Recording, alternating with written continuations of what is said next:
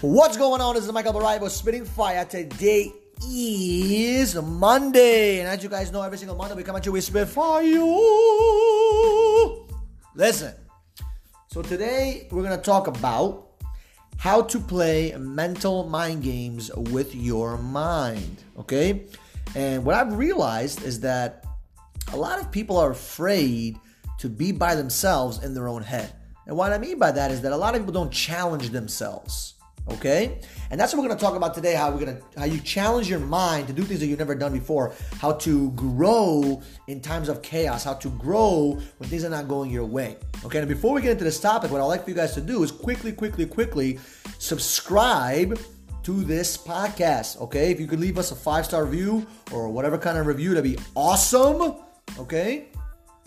And follow us on Instagram, Michael_Barayev, and also follow us on YouTube, Michael Barayev as well. All right, and all our whole hope of for you guys following our content is to be able to add more value to you guys and impact people and create a residual impact versus a residual income. Right? We want to make an impact and help other entrepreneurs become better at their craft. Help you salespeople become better at your craft. Help you fathers and mothers become better at being a better father, a better mother, a better individual in society. So let's talk about this topic about how to play games with your mind, right? So one of the things you need to understand is that everything that happens in your mind is pretty much, when I say everything that happens in your mind, everything that happens around you in your life starts with the thoughts in your head, right? And you have to learn how to play mental mind games, especially when things don't go your way. Like stuff is going to happen in business, in life, where it's going to kind of punch you right in the jaw. And you got to make a decision. Are you going to get back up? Or you're going to lay back down, right? And when you get back up, what helps you kind of, go through that pain and go through that, distressed moment and go through that chaos in a positive light is to study everything that you're doing, right? Learn from it. And what I mean by that is you got to look back at some of the failures that you made and some of the successes and kind of say to yourself, okay, what I've been going through in the past 2 days, 2 weeks, 2 months, what did I gain from this experience, right? Where was I last year in 2018 or 2017 or 2016? Did I grow within those years? Like, for example, you can make, I give you as an example, let's say your income went from, last year you made, let's say $50,000, and then this year you made $75,000, right? A lot of people may say, well, my goals here, my goal was to get 100, blah, blah, blah. But what did you gain in that process? Like, look at it from this way. From 2018 to 2019, as an example, you went from 50K to 75K. That's a 25K increase. That's a 10, 15, 20, 30% increase in your income, right? And the reason why I say that, you got to look back a little bit sometimes and kind of study your progress is because you made so much progress, even though your goal was to hit 100K, but you didn't. But you got to track that progress because you still made progress because last year you did 50 and this year you did, not only did you do 50, you added an extra 25,000 on top of that, which is a good skill. It's a good skill to learn about to actually add more income to yourself. That's just an example, right? So you got to study those stats. You got to study the positives that are going on in your life. Sometimes there's mountains and there's a little bit of a valley within the climbing of that mountain, but you're still climbing the fucking mountain and you're farther than you were last year. You're farther on the path of success. And a lot of times people don't look at that, and in order for you to kind of, remind yourself that things are going amazingly, and it's okay to retract a little bit sometimes. It's all part of the process. It's called the pruning process, right? But how do you study that information and become really better at that and start playing mental mind games with yourself to get to that next level? And these are some of the things that I recommend. Number one, I recommend you guys take, stats and everything. Stats tell you everything. Statistics are everything. If you look at NBA games, they always have stats around it. They always, they have the stats on the players, they have stats on the teams, they have stats on the league, they have stats on everything. Why? Because stats have a language. It talks to you. It tells you what you're doing right. It tells you what you're doing wrong. It gives you all this information. It's fucking free. It's free information if you study it properly, and it gives you a if you analyze it properly, it'll give you future trends of what's going to happen, right? So that's one thing I recommend. Statistically speaking, right, if you study your stats, you're more likely to succeed because you understand the trends that are happening within your business and within your life. So for example, if you are a nurse, okay, and you are, your time and how many how long you spend, how much time you spend per patient. If your stats are every patient you spend 15 minutes and the hospital needs you to kind of lower that stat to help more patients out, maybe you need to pay attention to what you're saying in that process so you can lower that time to maybe 10 minutes. Or if you need to increase it, you can increase it to 20 minutes, whatever it may be, right? Studying those stats tell you exactly what kind of actions you need to take in your business or in your life, right? To get better. Number 2 is to measure. Measure. What I mean by measure is you need to know, okay, if I do X, Y, and Z, it's going to equal to A, B, and C. So if I do more of X, Y, and Z, I'll get more of A, B, C. So you can measure certain things. So if you go to the gym, you need to know how much weight you're putting on and counting how many sets and how many reps and all that stuff counts because you got to measure your progress. You got to measure your work. You got to measure everything. Okay?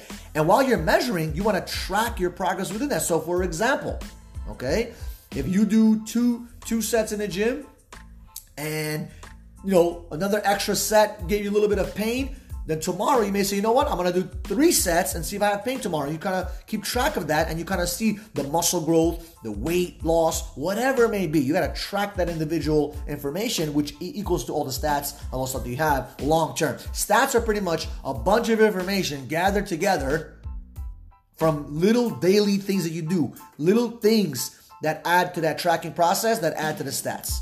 Okay, so you can look at your weekly stats, monthly stats, daily stats, but you got to track that information every single day. You got to put it down, track it, right? Measure everything.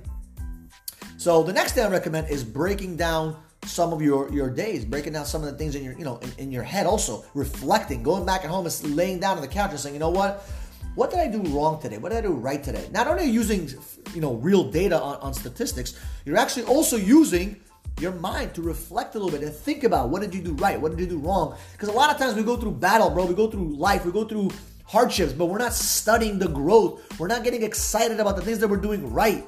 We're not getting excited about the things that we did wrong that day so we don't do it again.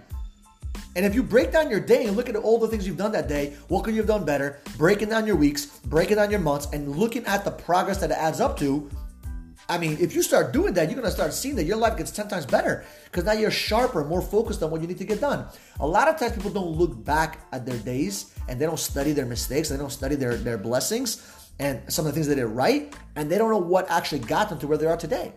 I guarantee you, the past 5 years, all the actions that you take, all the emotions that you have, all that summated together created who you are today.